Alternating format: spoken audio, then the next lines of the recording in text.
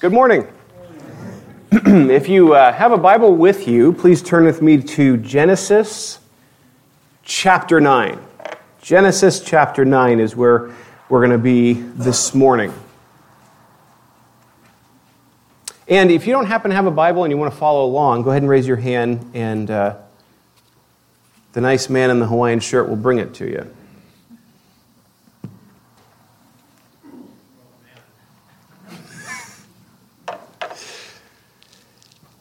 Let me pray. Our Father, Lord, thank you for your word.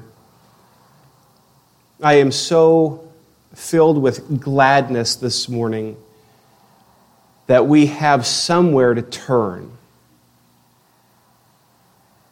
God, that you have not left us here to figure things out on our own, to just bounce around ideas with what seems to make sense for the moment, but you have carefully and lovingly preserved your word for your people today. And so, my God, I pray that we would carefully listen to the word of God. And as your precious Spirit stirs us up, perhaps convicts, perhaps builds up and comforts, Father, may we be sensitive to that. To let the Word, let you, Father, with your Word, have your way with us. That we might hear the truth. Father, you may shape us according to the truth. So I plead with you, Lord. Please help me to be out of the way. And Father, would you minister to your flock, minister to your people, as we give our attention and we give our hearts to you and to your word. In Jesus' name, amen. I don't know if, I'm sure all of you, I would imagine at some point, in some way or another, you've been granted authority over something.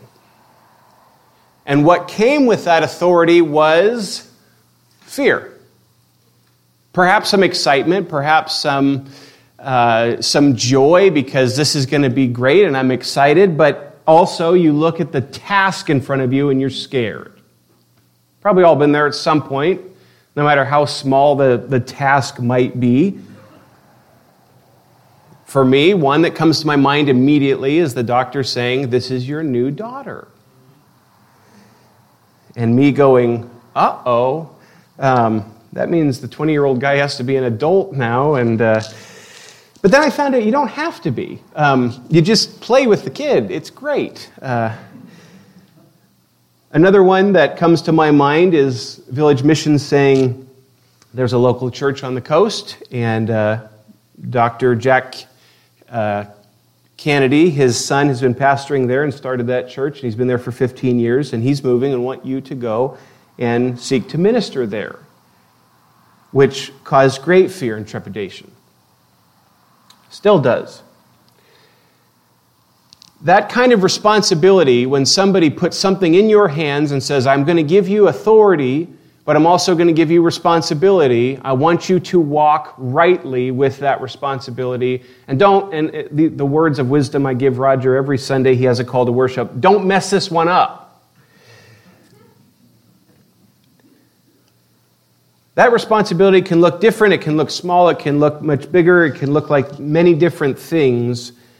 But one thing nobody's ever told me was, and now I want you to kind of, in a sense, redo the opportunity Adam had. In Genesis 9, Noah is told by the living God much of the same command given to Adam at the beginning of creation. Now, please don't get me wrong. I'm not saying that Noah is sinless. I'm not saying that God in the ark and in the washing through the flood that he made the world uncursed and that Noah and his family were then perfect and were sinless people. I don't mean that in the least. But when you stop and read the passage, you're going to hear some very familiar language that we heard back before the fall.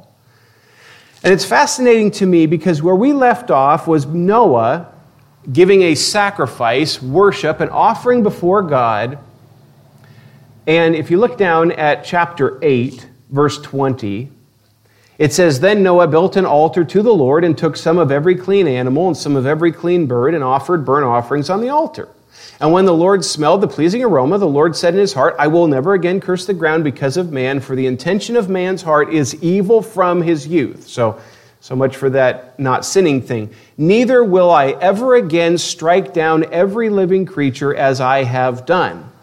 While the earth remains, seed time and harvest, cold and heat, summer and winter, day and night shall not cease. And God blessed Noah and his sons and said to them, Be fruitful and multiply and fill the earth." You've heard that before. It's the exact same thing he told Adam and Eve. He created Adam and Eve. He said, "Be fruitful and multiply. I want you to fill the earth. I want to see my earth filled with those who are made in my image." And so this first point I want you to think through with me is the favor of God on Noah and his family. This whole thing is favor. If you think about the story of Noah, it says, "Then Noah found favor in the eyes of the Lord." Another word could be used would be grace. Then Noah found grace in the eyes of the Lord. Undeserved favor of God was found by Noah. Not because Noah was better than everybody else, but because God was gracious to Noah. And so what I want to look at in this first portion is divine blessing, divine command, divine protection, and divine provision. It's interesting when you find this in your Bibles where it says, "And then the Lord blessed them." This concept is not kind of like when we say somebody gave a blessing. I don't personally do this, but I've heard of some preachers where somebody will bring a particular object and say, "Will you bless this object for me? Will you walk through my home and bless this home for me?" I don't really see a biblical concept there of blessing inanimate objects. That's not what is being said here per se. What's being said here is God granted favor to Noah and to his family. God was gracious to them. God blessed them. And now this passage is going to unfold even farther with what the blessings look like. It'd be kind of like this. If we were to say, "And God blessed Dan." And then you get a list of how he blessed Dan, what he's provided for Dan, all that he's done for Dan. Here it says, "Then the Lord blessed him," and then it tells us all the things God has provided. So if you first notice, it says, "And God blessed Noah and his sons and said to them, Be fruitful and multiply and fill the earth." This is a blessing. Now, I know in our day, it's interesting, the different perspectives on family sizes and large families and small families. And I know the unbelieving world, in the world of abortion clinics and all of that in our world right now, hears this and has no concept of how this computes. But we as Christians would read this and happily say, this is Almighty God saying, I want more people made in my image. And I want you to fill my earth with more and more and more of those who bear my image. This is exactly what he told Adam and Eve. This is the creation mandate that didn't stop with Adam and Eve. And this is interesting to me. Notice that it doesn't say, because man's evil from his youth, stop. But the Lord knows evil from his youth. He will continually be a sinner, but he says, I want you to continue to procreate, to fill this earth. Now, think about your whole Bible. Go all the way to the end of it. There will be people from every tongue and tribe and people and nation singing his praises in his glory in eternal paradise in heaven. God has a grand and glorious design. It's not just fill the earth so the earth looks better or just leave it with a group of people. No, there's something far greater in mind. God has a great game plan. Don't ever read your Bible just incrementally and forgetting that there's a divine plan for all the ages. And so first thing he says is, I want you to be fruitful and multiply. He adds something new here. The fear of you and the dread of you shall be upon every beast of the earth and upon every bird of the heavens, upon everything that creeps on the ground and all the fish of the sea. Into your hand they are delivered. This was not the case, is my best guess, okay? My best guess is that this was not the case prior to this time, where these animals were living in fear and dread of man. That doesn't seem to be the nature of things prior to the curse, prior to the fall, prior to sin in creation. But now God, I see this as a couple different things. Number one, the Lord's granted them authority over all of his creation, but he's also granted them protection over all creation because the animals will be in subjection to man. This is interesting to me, you guys, because of the world that we live in right now, where so many millions of people go to bed and wake up with the thought that they are animals who evolved and kept evolving to the point that that's where they are presently. Which, in my opinion, biblically spits in the face of Almighty God and is utterly demeaning to man, God's creation. If you look at the creation narrative as he makes all of his creation, puts everything in place, makes all the animals, there's a crescendo effect where he ends with man. And by the way, as we're going to see a little bit further here, the only being made in his image, the image bearers of Almighty God. And I've shared this with you in weeks past, and I want to share it with you again. I believe that there's two ditches that you could fall into on this road. One ditch is that you see man as too high. The other ditch is seeing man as too little. So you see man as the measure of all things. This nasty, rotten humanism where man is the measure of all things. There is no God. It's all evolved from nothing. And so as it evolved, now we're at the pinnacle. And what's the pinnacle? You. I would say that's garbage. Second one is that you are simply an animal. And so there's no rules, do whatever you want, and you are a mistake anyways, so live it up. That's another huge mistake. And as I look at the world, it's interesting. Both faults, both errors flow from the same concept that there's no God. Now, let me just do a side note here really quick. What would a society look like that believes there's no God and every last one of us is here by accident with the sole purpose of making ourselves happy? Just let that set on you for a bit. No, rather, we come to the Lord. I was just thinking about that song that we were just singing, that I am found. And I thought, man, what a way of putting it. I was lost, but I've been found. God has, sometimes we say, have you found Jesus? That kind of flips it around the other way and says, no, you were found. The Lord found you. He brought you unto himself. And as you're brought unto him, you're allowed to see things rightly, and he gives you his word. So now you actually see the structure of reality. You see that which is real, and everything comes into focus. Now we see there's a sovereign supreme being who's in charge of all things. He's created everything, and he has crowned you as the crown of his creation, the image bearer of Almighty God. You are not there to be the image, you're there to bear the image of someone else. You're not the pinnacle, you're there to bring glory to the pinnacle. And when we get saved, it's like, oh man, that's refreshing. All this weight was on my shoulders this whole time thinking I was the pinnacle. I better not mess this up because when I'm dead, it's all over. And then you come to Christ and everything bursts wide open and you see yourself rightly because you begin to see God rightly and things start to fall into place and you look at your world and you say, I understand now. I understand. And that's a common thread throughout this whole portion that we are in right now. If you follow and track with Noah, Noah never tells God, I got a better idea on this whole ark thing.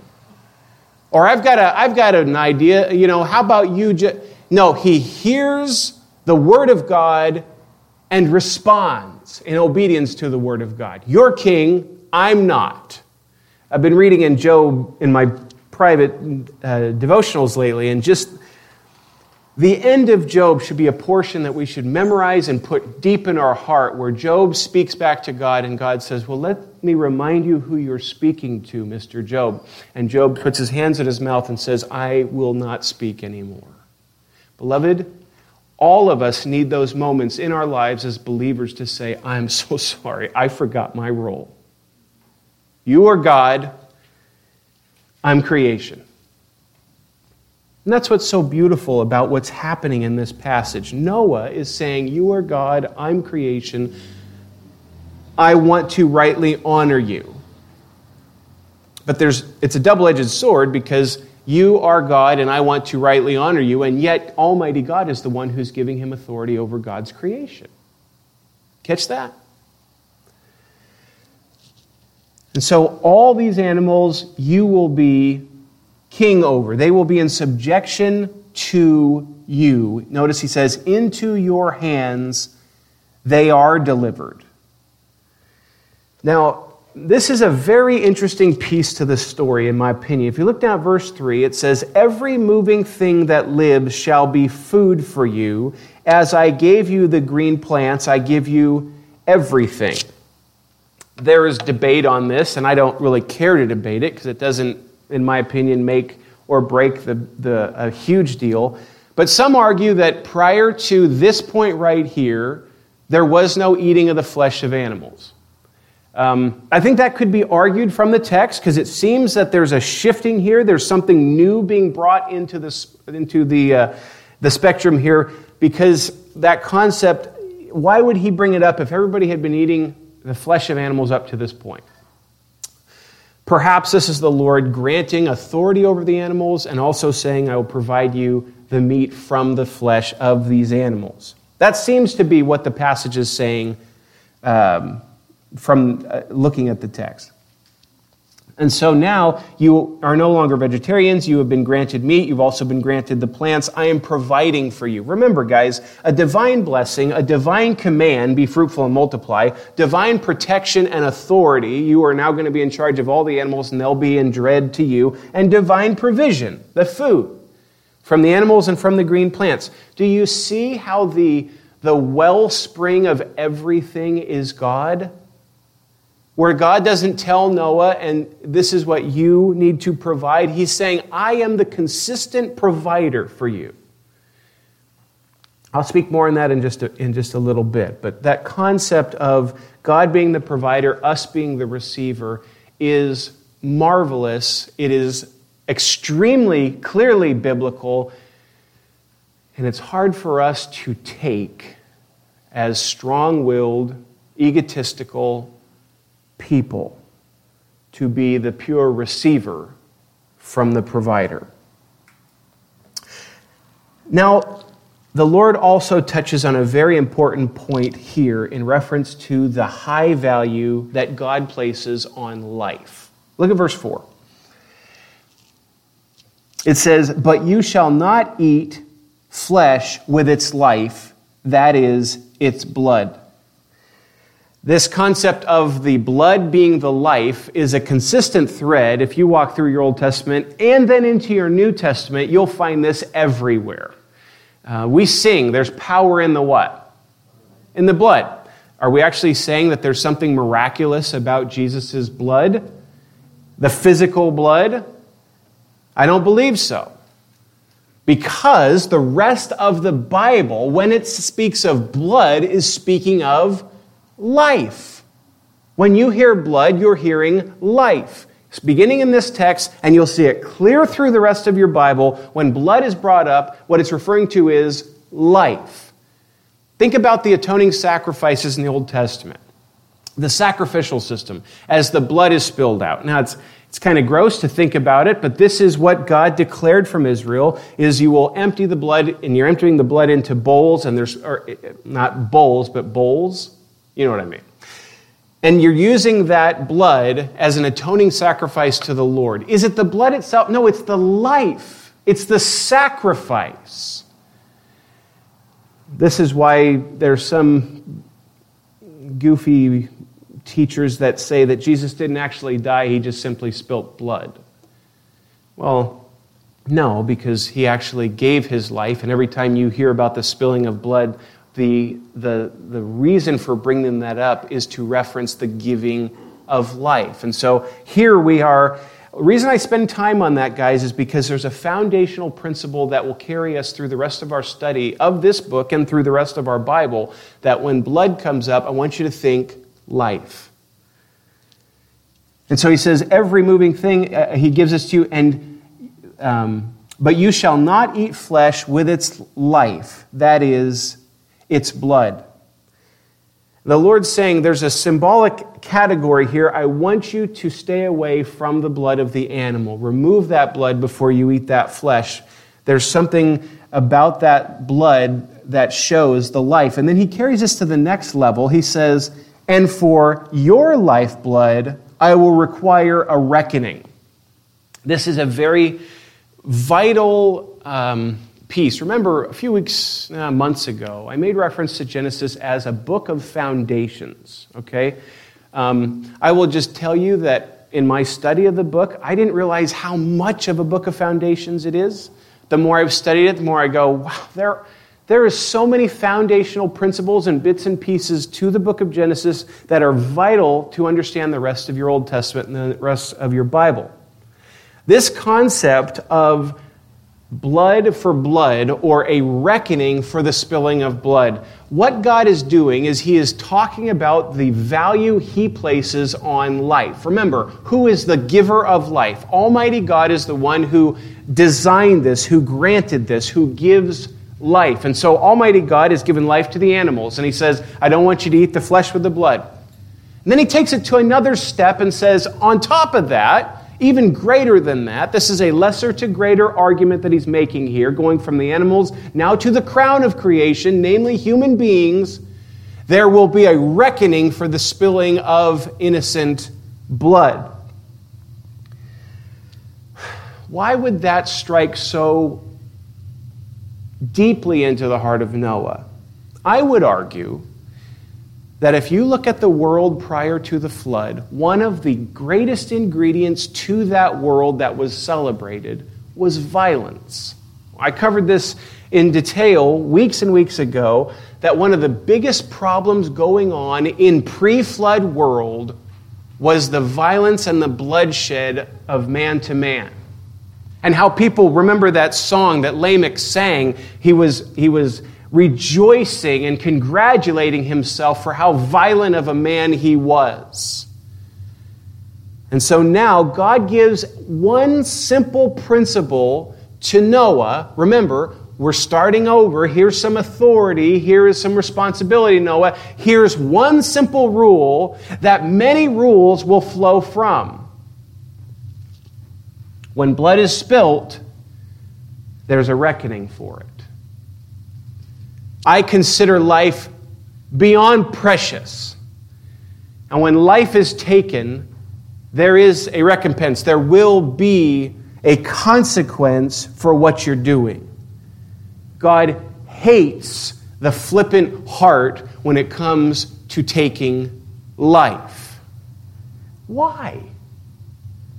Well, He's the giver of it, number one. Anytime we take a gift from God and we flippantly just throw it around and play with it and pretend like we don't care, that is demeaning and offensive to Him. But even more than that, look at your Bible.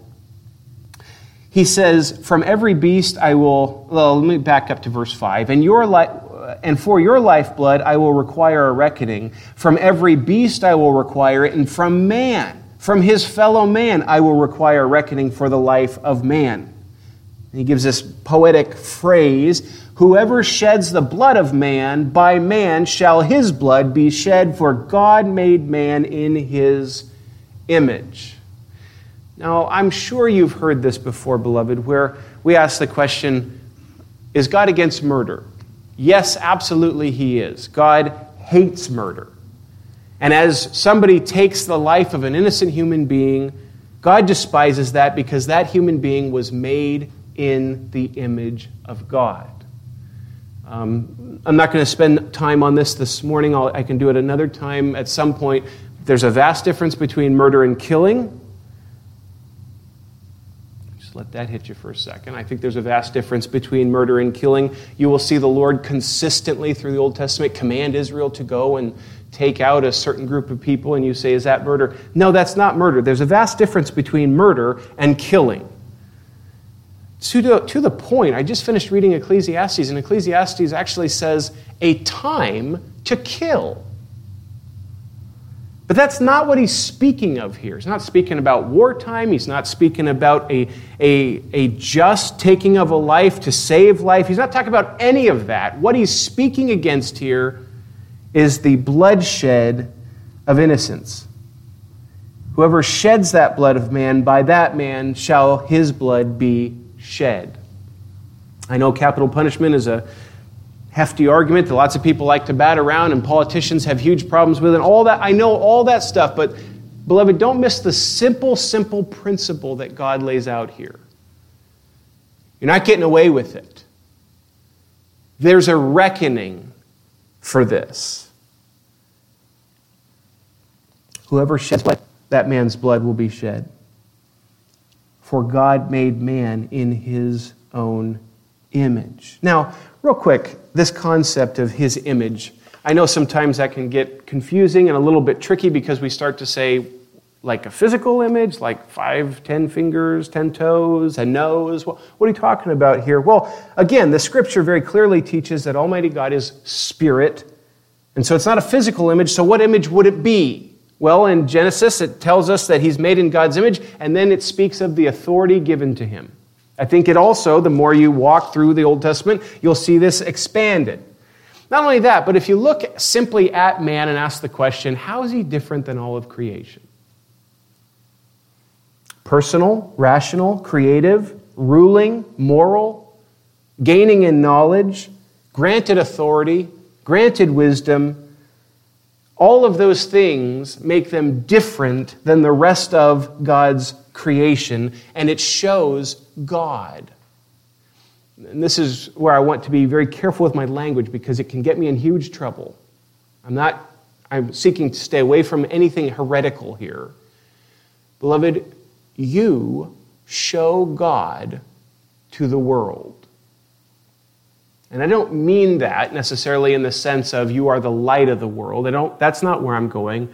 What I'm saying is you are made in the image of God. You're an image bearer. You're not him.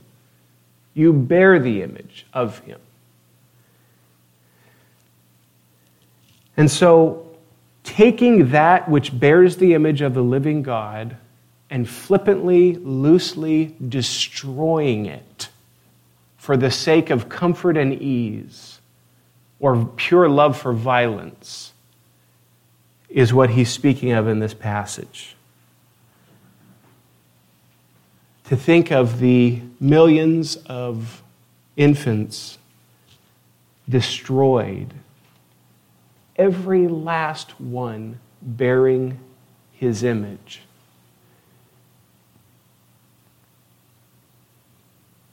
Should leave us in awe at the gravity of man's sin and the grace of God who redeems us in the midst of that.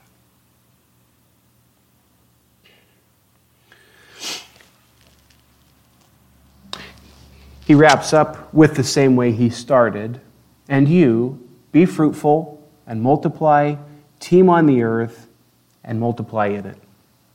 Since you're made in his image, since you are precious in his sight, since you show the glory of God in a profound way like nothing else in creation does, be fruitful and multiply and fill the earth. That's God's high value on this. Now, let me just read a portion of Scripture. Turn with me, if you would, to Psalm 127. This passage came to my mind in reading through different commentaries, and I just want to read this to remind all of us of this glorious truth. 127, 3 through 5. Behold, children are a heritage from the Lord, the fruit of the womb a reward. Like arrows in the hand of a warrior are the children of one's youth. Blessed is the man who fills his quiver with them. He shall not be put to shame when he speaks with his enemies in the gate. And you will find this, guys, all throughout your Bibles. I know you're aware of this. Every time it speaks of the blessing of children, that being fruitful and multiply, the Lord commands it, and then when you see it come to fruition, He blesses that. Over and over and over again, speaks of it as a glory, not as a consequence, not as a problem, not as something that has to be dealt with, but as a gracious, gracious gift. There's more to be said on that I would love to, but I'm running out of time, so I'm going to move a little bit forward. Just let me close that concept in our minds that for those in this world right now, presently, who are struggling and suffering and scared to death because they are pregnant and scared and needing help, beloved, you are the one to rush to the cause and say, we're here for you, we'll walk with you in this, we will support you in this. There are other options, and all those things that we as God's people can go and do. Because it is a precious, blessed life that the Lord loves and calls for us to go and seek to save in the midst of a perverse world. Look at this covenant that now Noah makes with creation. If you look at verse 8, then God said to Noah and to his sons with him, behold, I love that word because it's just like, get ready, here it comes. I establish my covenant with you and your offspring after you, and with every living creature that is with you, the birds, the livestock, and every beast of the earth with you, as many as came out of the ark. It is for every beast of the earth. I establish my covenant with you that never again shall all flesh be cut off by the waters of the flood, and never again shall there be a flood to destroy the earth. So the Lord is saying, I promise you, I absolutely promise you, your kids, your offsprings, all creation, I make this declaration. What you just witnessed, Noah, and what your boys witnessed, and their wives and your wife witnessed, will never, ever take place ever again. Now, this is what's amazing about covenants, is that the covenants are always initiated by God. Somebody doesn't go to God and say, God, you need to get into covenant with me. He's always the initiator. He loved us before we loved Him. We love Him because He loved us. And so Almighty God comes and establishes this covenant and says, this is the promise I'm making with you. God is the initiator. The partners in the covenant seem to be all of creation, specifically Noah and his sons, but then He opens it up and says, and all creation, every creature, I'm making a promise to you. The terms of the covenant, I will never destroy the world by a flood ever again. And the sustainer of the covenant is the living God. Now, look at the sign of this covenant. Verse 12, and God said, this is the sign of the covenant that I make between me and you and every living creature that is with you for all future generations. I have set my bow in the cloud, and it shall be a sign of the covenant between me and the earth. When I bring clouds over the earth and the bow is seen in the clouds, I will remember. Remember, we touched that word remember. It's not because He forgot. He's saying, I will be continually walking in this covenant. I will remember my covenant that is between me and you and every living creature of all flesh. And the waters shall never again become a flood to destroy all flesh. When the bow is in the clouds, I will see it and remember the everlasting covenant between God and every living creature of all flesh that is on the earth. God said to Noah, this is the sign of the covenant that I have established between me and all flesh that is on the earth. So the partners in the covenant, God in creation, the terms of the covenant, I will never flood the earth, the sustainer of the covenant, Almighty God, the sign of the covenant, the rainbow in the sky, and the sign continues today. Now, this is what is so mind-boggling to me, and it shouldn't be. This is what's so dense about Dan. As I see the rainbow, and it's beautiful and it's gorgeous, and I'm reminded of this text But there's still that little ounce of doubt in my soul going, is it really still God being a covenant keeper? And the answer is, well, I was going to say duh, but yeah. Yes, that's the answer. The sovereign king of the universe has kept his word from Noah to Dan Mason. Over and over and over and over again. Think about all that has transpired in human history from this day to 2020. Think of everything, you guys, all that time where the rainbow hung out there. Over and over again, the Lord declaring, there's the sign, there's the sign, there's the sign, there's the sign. I made a promise and I will totally keep that covenant. I believe that. I really believe that profoundly, that that's the sovereign God making that declaration. And the weatherman can say all he wants till he's blue in the face, but the living God is the one who said why it's there. Now, you and I may see that and hear that rainbow, and we hear him make his promise about the covenant, and that touches our heart, and we can physically see that with our own eyes. But here's my challenge. Don't leave it with the rainbow, and don't leave it with only this promise. What it should do is trigger in you and me to consider the other covenants the Lord's made. When that triggers the other covenants, ultimately that will lead to the new covenant, namely the spilt blood of the Lord Jesus Christ and my salvation in him. Let me ask you this. If God has totally, fully, truly kept his promise regarding never flooding the earth for all this time, and he continues to hang the sign of the covenant out there for all to see, what kind of confidence could I have if this afternoon I found out my body's filled with cancer and there's nothing to be done and I'm going to go be with the Lord in a matter of months? What kind of stability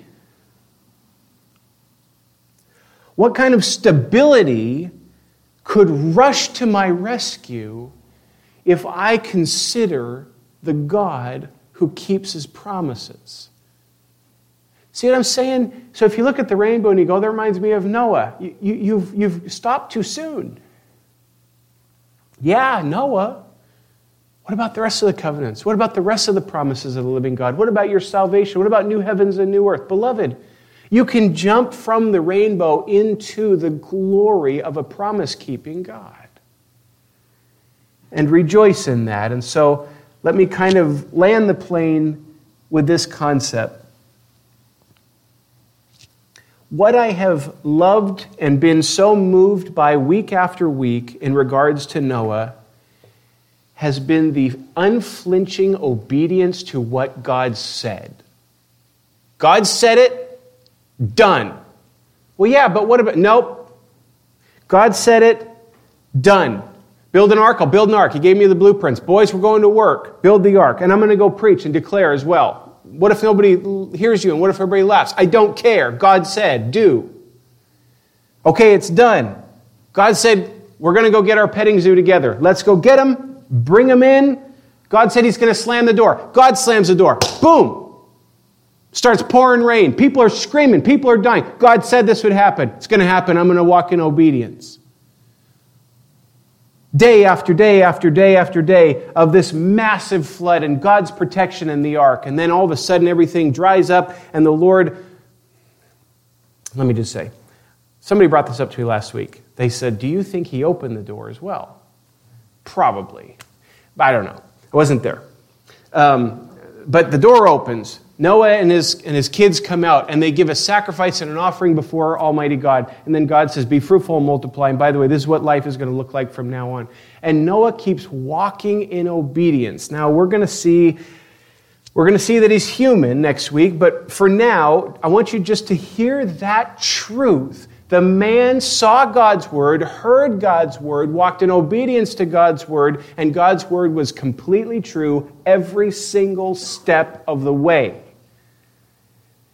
The tricky part is the time when he hadn't seen it come to fruition and he had to wait and wait and wait. And so here you are, my dear, precious, beloved body of Christ. The people of God walk in obedience to the Word of God by the power of the Spirit of God for the glory of God alone. If I were to say this is the life of the truly born-again, converted man or woman, it is the people of God who walk in obedience to the Word of God by the power of the Spirit of God for the glory of God alone. And so I'm going to ask you a question that's simple and asked of you by this pulpit, by me, by our elders all the time, but is so hot in my heart this morning. Are you turning to the Scriptures consistently? Do you consistently have the words of God in your eyes and in your ears and buried in your heart? Have you shut His mouth? There is an absolute necessity of God's Word in the life of the Christian. It is nothing to fool around with or take lightly. Noah took the Word of God more serious than anything else. He held to what God had to say tightly.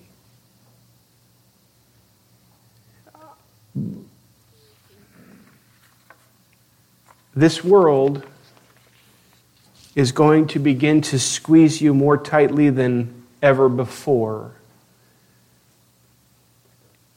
And the greatest, most important prepper type thing you could do is to bury His Word deep in your soul.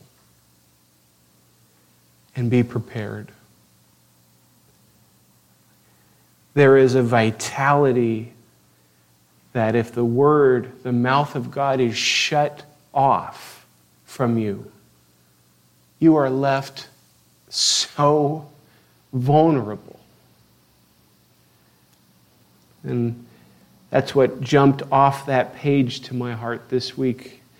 And so let me ask God's blessing on us. Father, Lord, please